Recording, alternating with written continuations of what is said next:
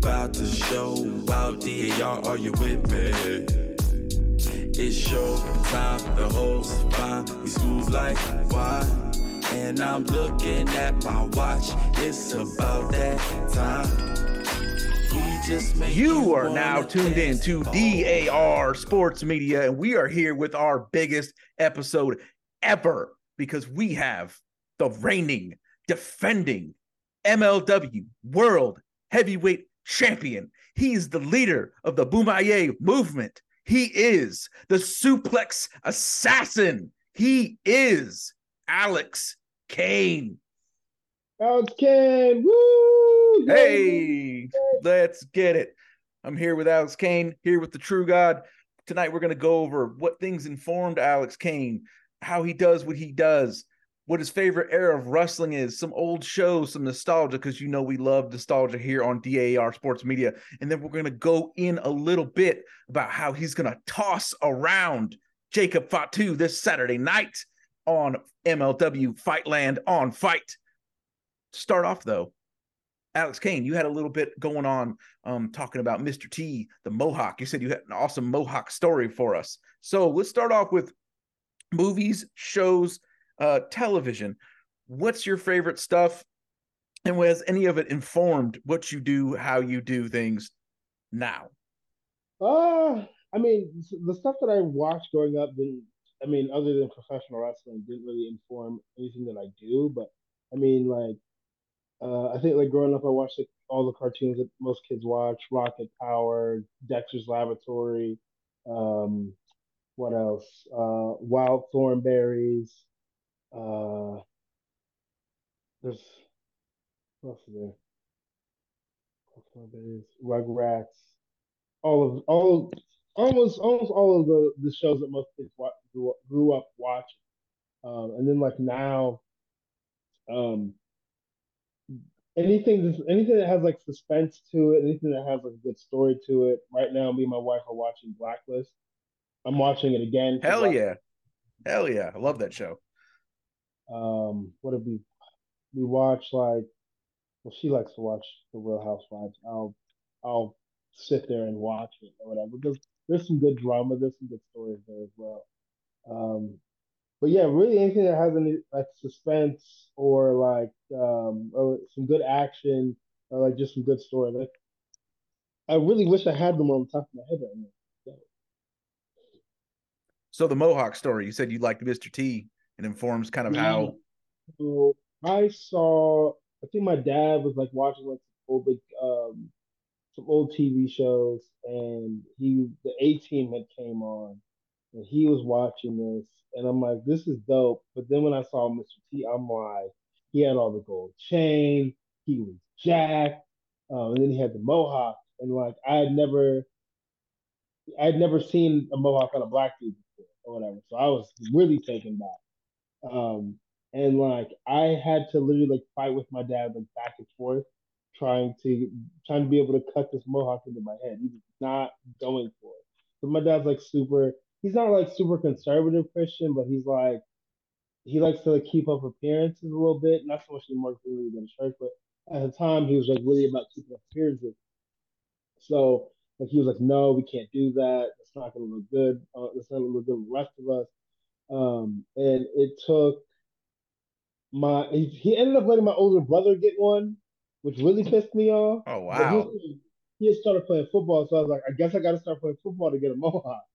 So that's what I did, and finally cut it. And then he was like, you can only wear it for the season, and you got to cut it off. I'm like, but I'm gonna wrestle after this, so can I keep it? And we kind of like negotiated that. But like I think like seventh grade is when I really started wearing it, and I would cut it off. I think by like end of eighth grade, it was my hairstyle. Like that's how everybody knew me. That's what everybody would say. This is your haircut. I had a family friend tell me that I better enjoy wearing the mohawk now. When I was a teenager, because when I'm an adult, I can't wear it anymore. There's no line of work to go into to wear it. I was like, Oh, I got you on that one. So like anytime I see him, I was joking about that. You said I couldn't wear it for my life. That was like a part of my image. Absolutely, absolutely. So wrestling wise, grew up watching wrestling. That's awesome because sometimes we get a lot of people on here who are like, I started watching when I was 10, 12, 13, and rarely is it, like me where I started when I was like 4 or 5 years old. It sounds like, what age were you? It was pretty young when you started getting into wrestling? I think I was like 5. I Yeah. was in kindergarten. Yeah, I was about 5. My first like I mean like I would see like my older brother would watch it, and I think that's how I initially got into it. But I wouldn't watch like the show itself. I would watch for the pyrotechnics, and the stages that they had for different pay per views. Like I would literally go on the computer. I didn't care about the card at all. I'd be like, I type in what did the stage look like, Yeah, I want to and see that's what the stage. That was part of what was the most exciting. One of the most exciting things to me. Like, I can't wait to see what they do with the stage tonight. So what about what year was that? Years were that? Because it sounds like it was kind of late '90s. Because that's when they had like yeah, it had to be so like many different stages that were just amazing all the time. maybe like 99, Yeah, like 99, 2000. But yeah, but I was so like enamored with the stages and the pyrotechnics and stuff like that. I don't think I really got into like maybe like watching the wrestling itself until maybe like middle school. But like the first like the wrestling movie that I ever saw was Stone Cold's Demolition. Um, and it was like I think it was like him. It was him, Kane, and maybe Undertaker. I think it was going into like their first blood match. I think it was also in like I think it was it might have been it was in a, I think it was in a cage match of some kind or some like something like Hell in a Cell, some shit like that. But like I would watch it every single day to the point to where my mom got sick of it and destroyed it. so have you ever, being such a big stage guy and from this era, have you ever gone back and watched Survivor Series 1998? Yes. Yes, with the skull and the entranceway. Isn't that the fucking Yeah, best? that shit is amazing. Like they used to try, and now they don't try. It makes me sad. But like, um, man, I like fucking what was it? Uh, was I think it was like I can't remember what year of Vengeance it was. It wasn't the year where they had the big ass B and the big screen, but they had Yeah, like it looked like a larger version of a Raw set. I really enjoyed that one. I play Smack on Shut Your Mouth pretty religiously, so anytime I play like an exhibition match, I'm putting myself in that arena. No Way Out was fire. Rebellion, Insurrection, yeah. um, Backlash with the moving Backlash, on. backlash with the big sickles. Yes, I was about to Someone say told that. me one time that somebody almost got decapitated Yeah, by the moving arms. I think he said it might have been Jeff Hardy or it might have been somebody in the office itself, which is insane. Judgment Day when it had the tombstones as the set. yes. Um, man, so many good stages, so many When good they had stages. the other day because I'm doing a rewatch. And I was on King of the Ring 2002, and that was the one they had that gigantic Big ass chair. fucking chair. Yeah, like what the hell, man? That shit was crazy. What was that the same year? It was what was it? Kurt and Shane, and Kurt kept Yes, trying to throw Shane through the glass, through and the it wouldn't. glass, and he couldn't break it. Yeah, That's crazy. But like, Shut Your Mouth is fun because you can climb up. You can climb up on the yeah, chair. up on the chair. Yeah, yeah, yeah. Did you do any WCW back then or now? No, I didn't. No, I didn't. Because they had in the late '90s, their stages were fucking amazing. Like if you're a bit, into stages, stage mark, like definitely go check back. Like um I think Howling Havoc always had ridiculous ones. Yeah. always Spring should be Stampede. Spring Stampede is a little bit schlocky, but like it's so cool to me.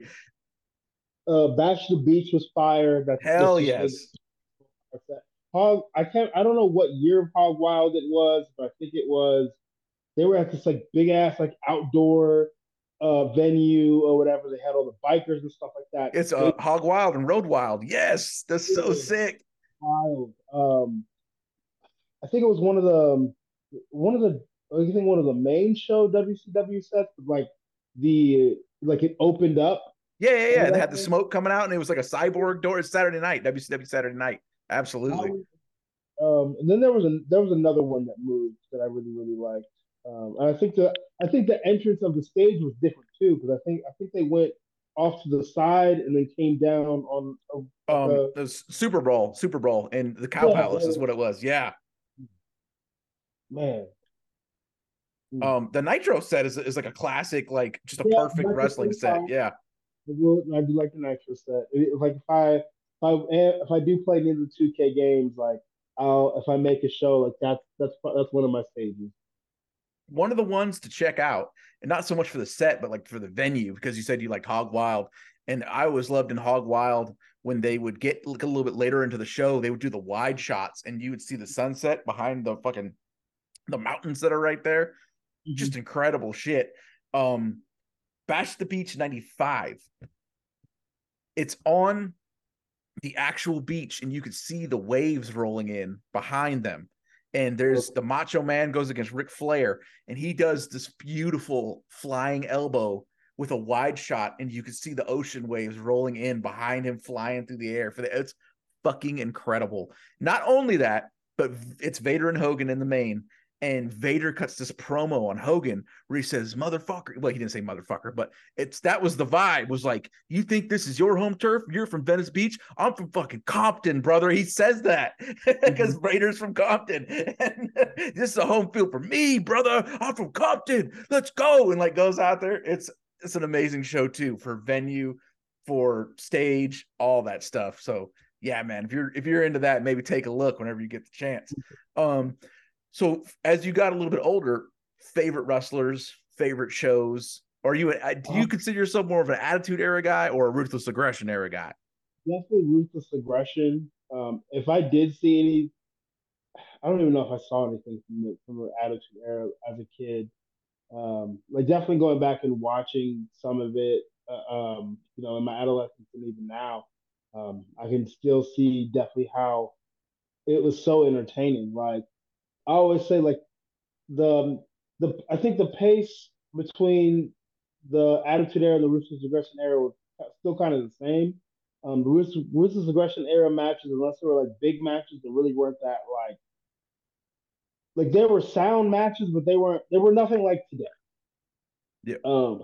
But like I've only been wrestling for like 5 years, but like probably going on 6.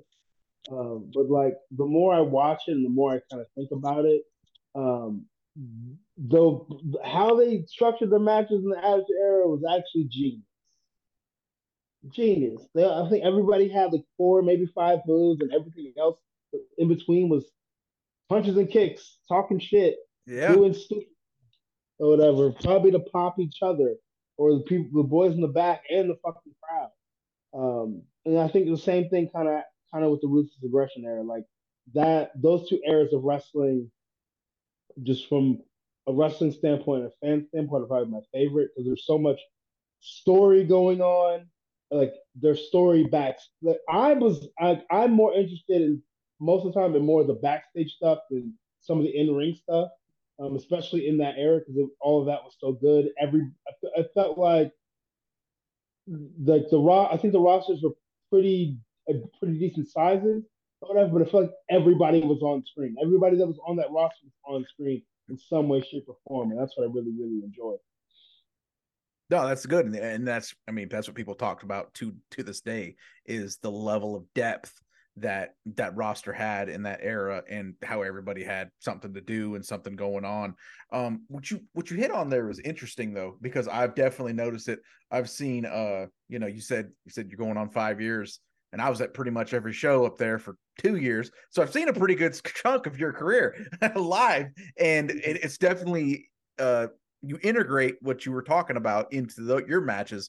Talk a little bit about, because I saw you talking about it on Twitter a little while ago, is so many people get caught up in the next big spot to the next big spot to the next big spot when really it's the emotion and it's the little things and the transitions that really grip people into the matches and the shows.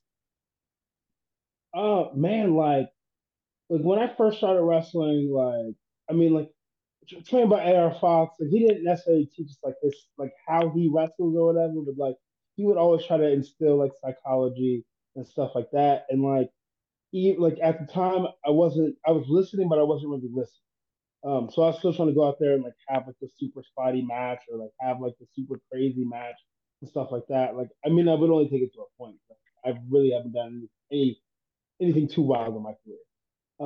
But like now, especially like being at like MLW and like watching how I watch a lot of WWE. I like how they structure things. I like how they produce things. Um, and like they are, from what I can know, they're really big on like the moments, like the moves or whatever, The moves or whatever. They're really big on the moments.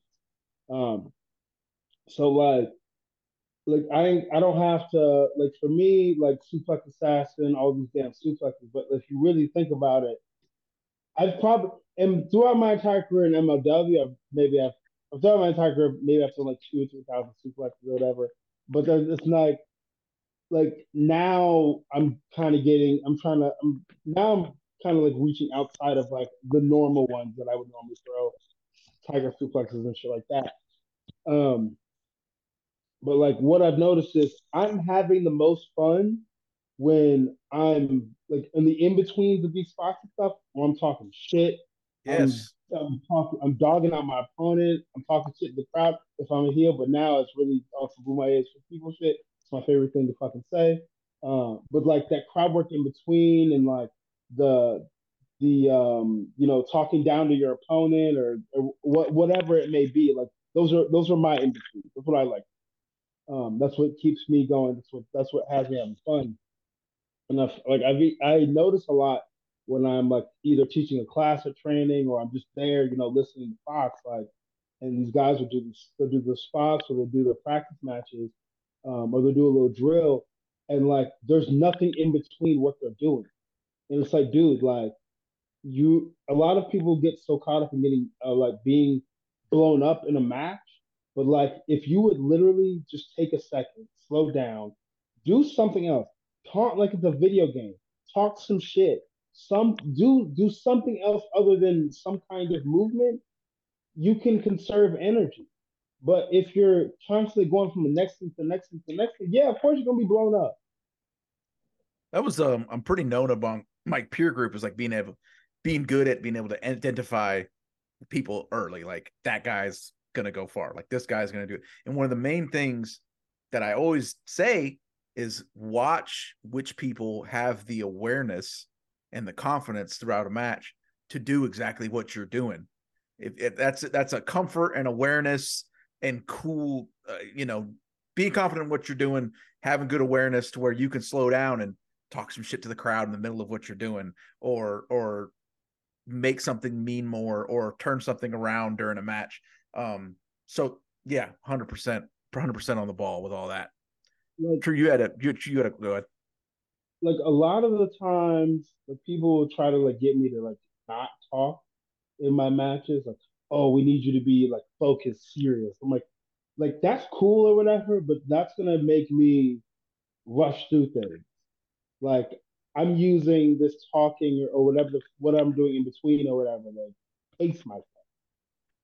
So I will definitely be talking lots of shit. Well, and it's also like Booker T said that Psycho Sid taught them once upon a time. It's more time for development of who you are that's shoved into a match. Like, you get your promo time, but you also have that camera time where you can even delve a little bit more into who you are and what you're out there to do. Speaking of that, tell us a little bit about, we were talking about the Mohawk and Mr. T. What informed who you became and the style that you took, suplex assassin in the ring? I think a lot of people would go with the Taz comparison because of the suplexes and a little bit similar size, but I'll let you tell what, if anything, informed what you became as far as what you do in the ring. So like I don't get me wrong, I knew who Taz was. I didn't know the extent of his career at the time. Yeah, you're a Like little young for that, honestly. I learned about ECW Taz like after like I kind of put everything together for myself. But like I always like even when I was a kid, I always wanted to be a powerhouse. And as a kid, when I growing up, I was tiny, like as a little kid, tiny, fucking middle school, tiny, even high school, a little bit, kind of big, but still kind of tiny.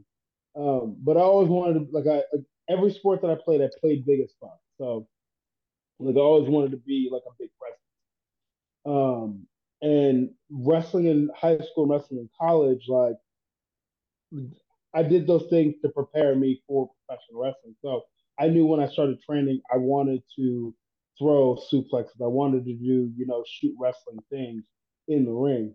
So like I had settled on throwing suplexes from like day one. Um, but like the suplex assassin thing kind of came along from uh, I did a tryout for Evolve at one point, and I was like a year and a half in.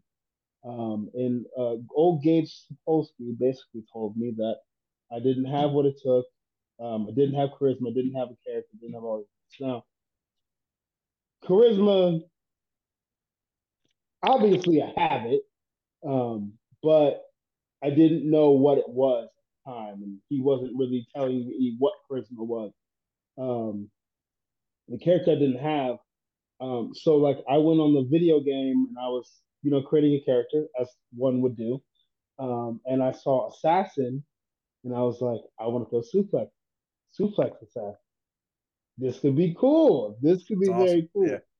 cool. I did all my little Googles to make sure no one else is a suplex assassin, and I was like, we're sticking with this and running with this. So like that's kind of I guess that's a pretty cool story. Yeah, that's awesome. It's very, very modern. I think a lot of people who listen can relate.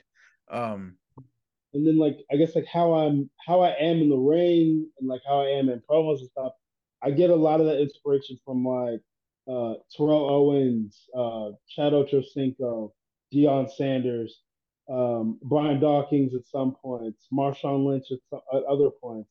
Like not so much. I mean, like I definitely have my wrestling influences like Steve Austin and The Rock, but like those outside of wrestling influences are probably greater because like what drew me to them is that they were characters in their own right. yeah, absolutely. So funny, it's a little story before we go to the BOMAYE movement because I want to talk about that too. But I had a small encounter that you didn't realize, but there was a time a couple of years back where you and Calvin Tankman were having some issues, and Mm-hmm. the movement ran up on him in the back parking lot of the 2300 arena. And a lot of people don't know this, but they might be able to see it now. Right before that happened, right before, I was pulling around in my pickup truck to leave. And I said, oh shit, I know what kind of lights those are. And I started to pull over, and then you guys jumped out, and I parked really quick, and I slid down in my chair because I did not want the BOMAYE to whoop my ass too for seeing it. But in that whole MLW segment, my pickup truck is visible right behind you guys doing work. I'll post, I'm I'll, gonna go and watch so I can see. That's crazy. I'll post a picture of it when in the promo stuff for this. But yeah, that was funny. I'm like, I'm in there forever. I didn't want to taste none of that pain. So the BOMAYE movement, tell us about it. It's a really big deal. It's super over everywhere. BOMAYE is for everyone. Everyone gets into it when you guys go out there and do your thing. Tell us about the idea behind this, what it is, your thoughts on, I don't know what terms I want to use. Everyone being really into it. Um, Tell us about that. I know you're very proud. So, so to give credit where credit is due, um, so like 2019 before I was even a thought in anybody in MLW's mind. I think Thomas was like working on and off MLW, and him and Court had some like email correspondence, and uh, Thomas pitched the idea of a black NWO to Court in 2019. Fast forward 2021, like when I was initially brought into MLW, it was under American Top Team. I was with King Mo. I think that lasted like all of like two tapings. And then he kind of went off and did his thing because Dan Lambert went off and did his own thing. So I was just kind of in limbo.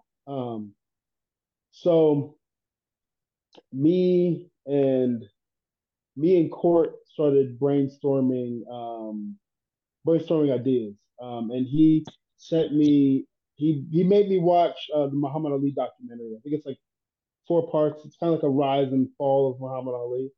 Um, and like that was my homework.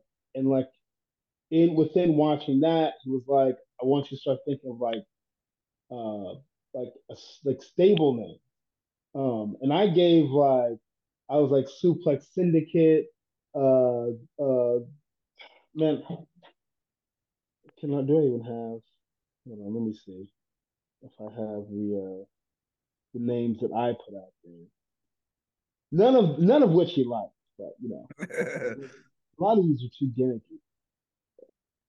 Okay, they're probably all deleted now, because you know how messages do. But I was throwing all these names because I thought all these names were cool. Um, and from watching the Muhammad Ali documentary, I didn't even think about Boots. I didn't think about it at all. Of course, like BOMAYE Fight Club, and I was like, yeah, that could be cool. That could be cool. I didn't, and at the time, I didn't know. I didn't. You couldn't have told me at the time that that it was going to become what it is. You couldn't tell me that because I wouldn't believe you. But like, so I think it was after I won the national openweight title, we did a press conference announcing the establishment of the BOMAYE fight. Me and Mr. Thomas, which it was me. Like I think this is the first time me and Mr. Thomas like formally met. We went out there, did our thing, or whatever. Been Yeah, homies ever. because it was just you, and then this dude shows up, and I'm like, who is this action star that's with you now? Like, holy shit, dude's tall, jacked as fuck. Like, god damn. So yeah, it was a great addition. Tom's would always tell me, you don't need a heater. You don't need muscle. You're already big as fuck. What are we doing here? This is overkill. Um, stuff that was funny. I'm glad, but I'm glad to have Thomas. So like I guess at the beginning, like the producers always tell me just always continue to envision one day the whole arena chanting "BOMAYE" or whatever. So like I would go out there, I would say it, and I think people were like, "What the fuck is this guy saying? What is going on here?" Just like kind of over time or whatever. It's one of those things where you just throw it at the wall. You just keep throwing it at the wall until it sticks. And I feel like that's kind of where we were at. And then the first time when I started saying "BOMAYE" is for the people, and this is when we were still here. I'd come out there, do my fucking like pre-match promo. "BOMAYE is for the people." People would still fucking boo. But I was talking as if they were already behind me. Yeah. Um, so as time kind of carried on, and the people started to get behind. I think it was around the time where I had those two matches with Davey Richards, the Sterling and Phila, and then the match in New York. The match in New York is when things kind of started to turn in my favor. Like before me and Davey locked up, he's like, "So I guess you're the babyface tonight because they're booing." And I was like, "I mean, what we gonna do?" Um, um, so I just kept rolling with it and rolling and rolling with it. Um, and then I guess kind of fast forward to like the I think it was the no ropes match. No, yeah, the no ropes match with actually no, hold on. Let me go back.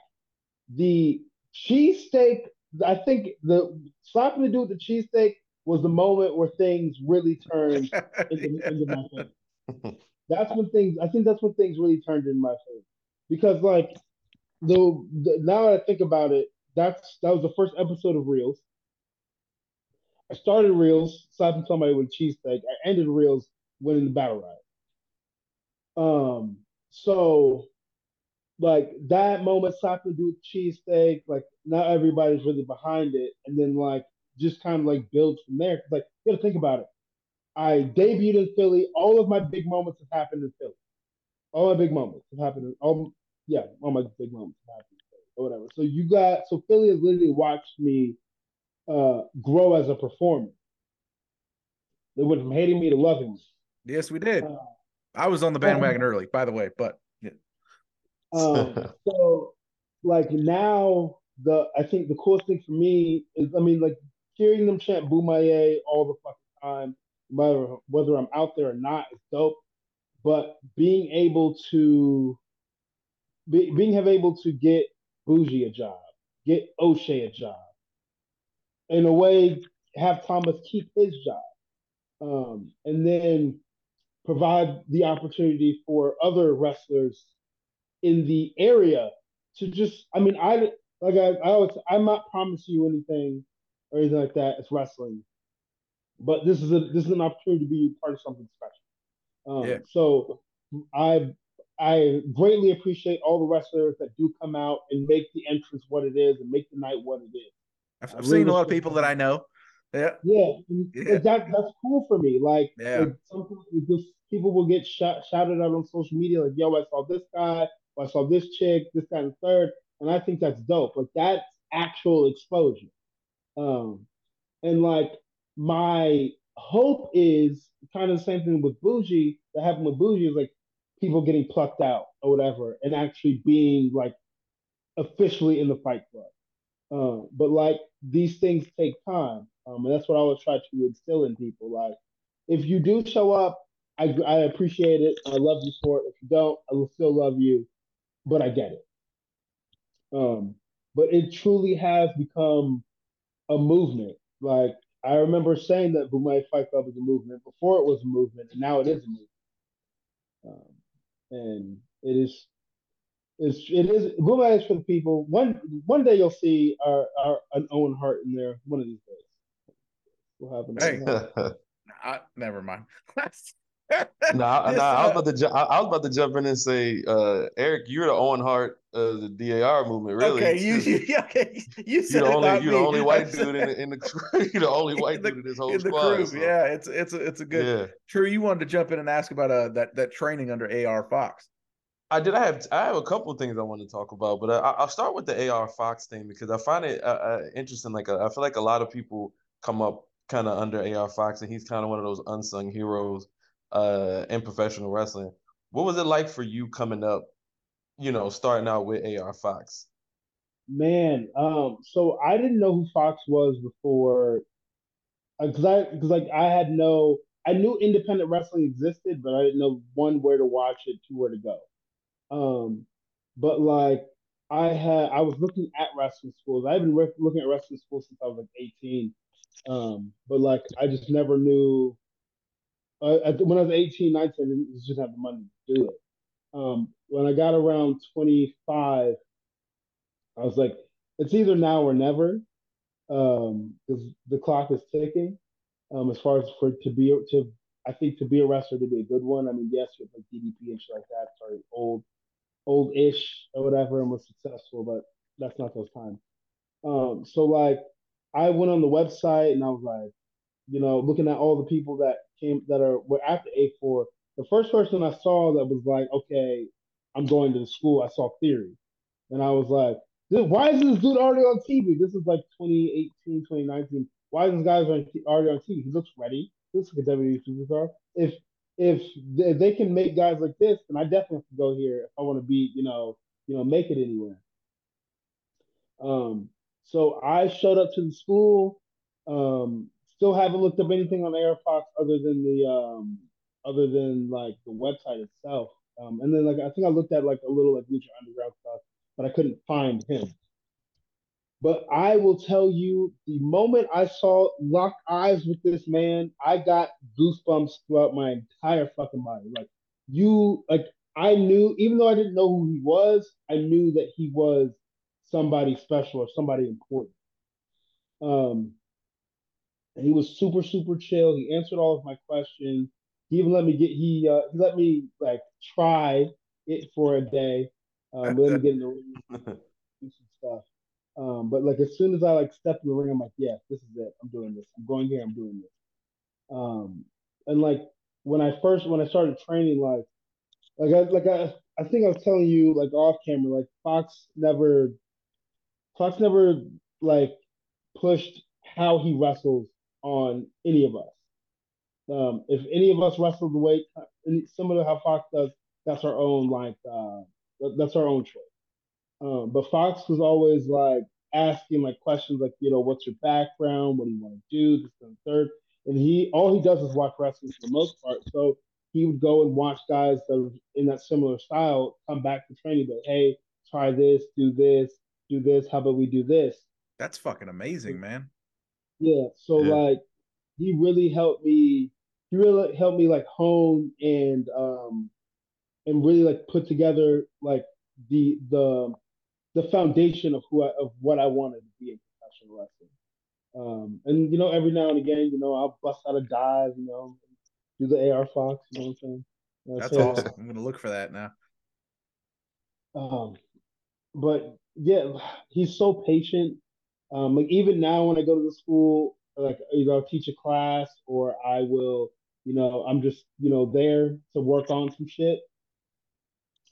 Like the approach that I have to some of the trainees coming up and the approach that he has is two totally different. I'm I say because like I'm very blunt. And then like I'll say it and the Fox will be like, yeah, I mean, yeah, what he said, but like here's a better way to put it. Like the patience that man has is insane. Very patient, very loving, very caring, and very genuine. Yeah, man. I also want to say, um, I thought it was funny that I think earlier you tweeted out one of Cam's videos, the Get Some Bitches videos. I always think it's funny Mm-hmm. when people when people tweet Yeah. out Cam's Get Some Bitches videos. I think that's one of the most iconic memes we got. Cam is a friend of the brand and is on our shows regularly, so Man, we enjoy seeing him out there. I had to go and like I had to like the Twitter downloader app, whatever. I had to go and save that and make sure I had that in my back pocket. Um, that is that's one of my favorites. So Yeah. perfect.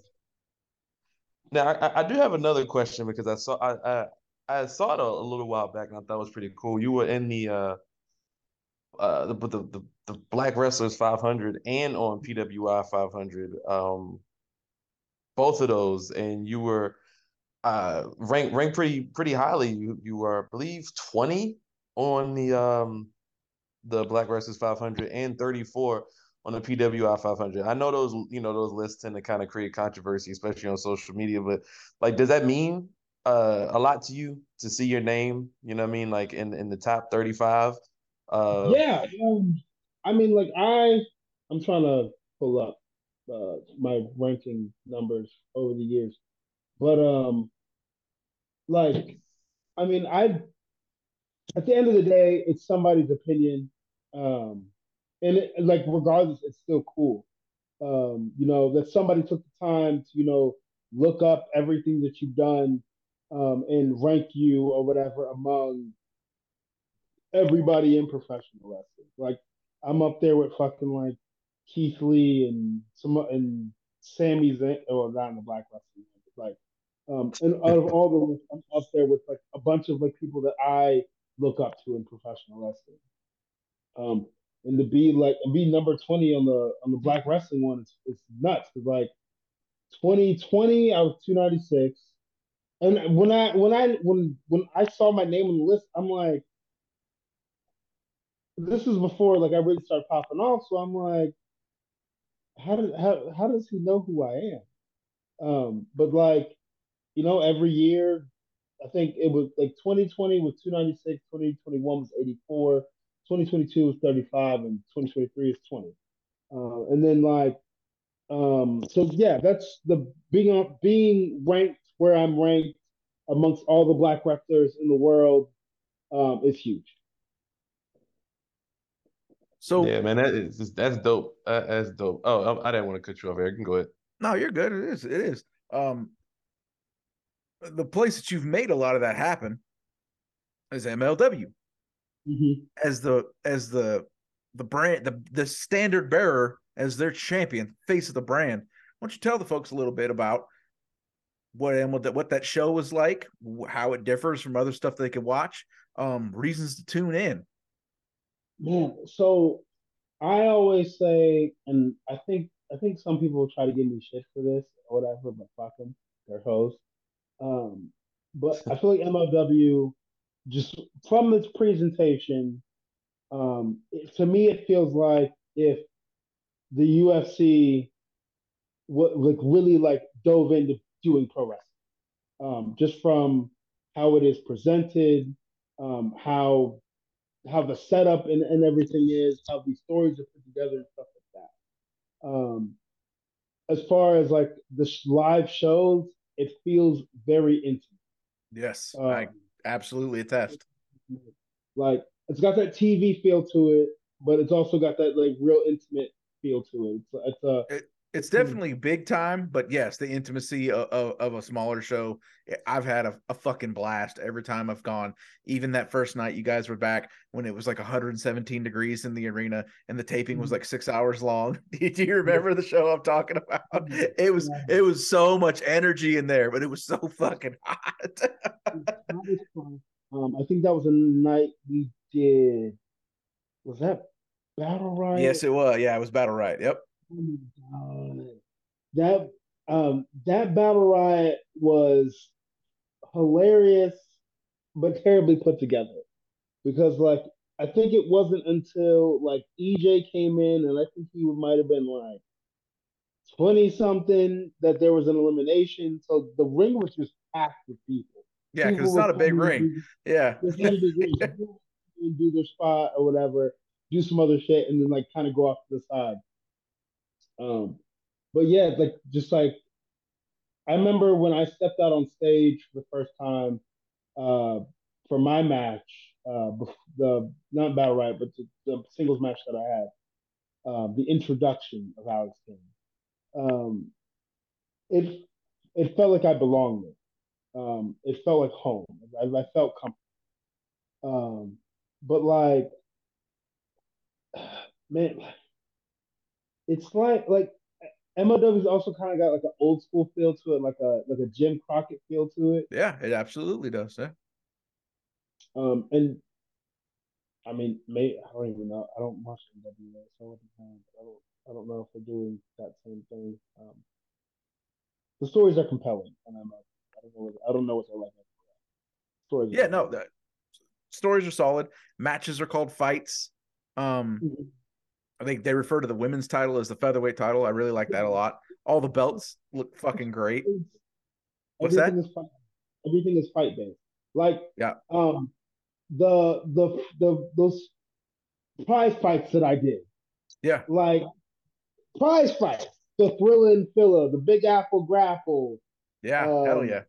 the Peach State prize fight, which is my favorite. Just like there's, and also like you really get every style like on Yeah, the show. Like absolutely. They really, have a lucha part, they have hardcore, they have your stuff.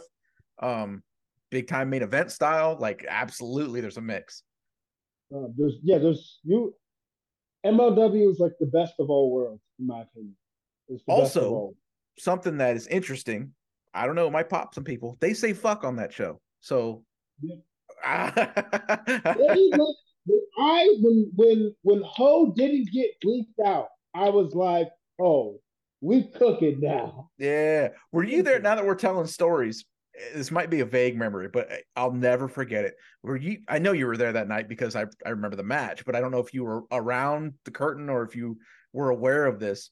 I want to say it was Tom Lawler against, I don't remember who it was against, but they were having a casket match and the fucking lid of the casket snapped off. And it's like, shit, a casket lid is pretty fucking crucial for a casket match to finish. I wasn't paying attention, obviously. Who did he fucking? It was the end of some long video. I wish I could remember it now. But yeah, they ended up, I think, because I think one of them was part of a group or something. So they ended up, everybody lifted the lid like over like flat and just like slammed it down like all at once instead of closing it. That's how they ended the match. But it was very much like I'm just like looking around and like, oh shit, what are we gonna do? Because they don't have a casket lid now. It's fucking crazy. Well, there won't be any of that this Saturday at Fightland. At Fightland. Tell us about your issue with this fucking guy, Jacob Fatu, and what is going to happen Saturday night. So the match with Fatu is not so much of having, it's not, there's no beef. There's no beef. I'm just a shit stirrer. I love Jacob Fatu. One of my favorites. I got that vibe. But yeah, there's no beef. The match with Fatu is a dream match for me. I've been wanting to work Fatu since I heard his name, and just saw him work. But generational talent gets thrown around a lot. A lot of people are talking about this guy's generational talent, this guy's generational talent. Most of these guys aren't generational talent. They're cool, but they're not generational talent. But Fatu, like, I have never seen anything like him ever. Like, he's big, he's athletic, he's agile. Yeah. Like, in another life, he's probably playing in the NFL like, so, like, just like watching that and the intensity that he brings, like, how great shit talker. Great shit talker. Like, how would you not want to be in the ring with that? Yeah. How would you not want to test yourself against that? So like when I initially won the title, the list of BOMAYE came out, and like I look everything on the list. Jacob Fatu was on that list. I made sure Jacob Fatu was on that list. That's the other match that people were always asking for. Initially, when I got there, it was like we want to see Alex Kane versus Alex Kane or whatever. So I always got like people always said, when does that match happen? That match happened. Cool, right, awesome. Get the ham sandwich. But Fatu was the other match that people would always be like, "Yo, look, when y'all giving us this match?" So now that we have this match, we about to do the damn thing. I'm gonna beat his ass.